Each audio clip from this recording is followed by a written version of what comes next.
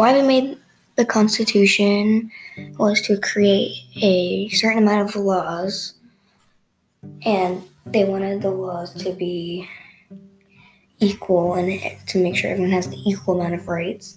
So, like, not one person has too much power.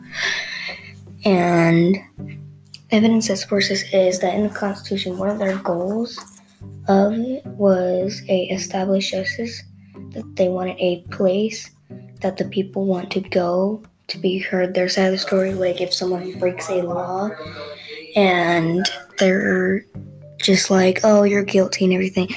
Like it was in the British where you do something bad and it's up to the king. You don't get to explain what actually happened, and you're most of the time going to be guilty for that. But now you get your freedom of speech, and it's a 50-50 chance to win or lose.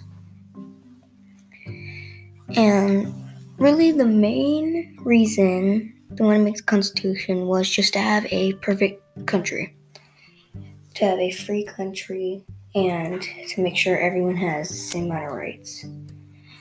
For example, like provide for the common defense, that people want to provide soldiers to help protect the country, because if they don't have soldiers to protect, then they can easily get taken over again and they will be in really bad condition.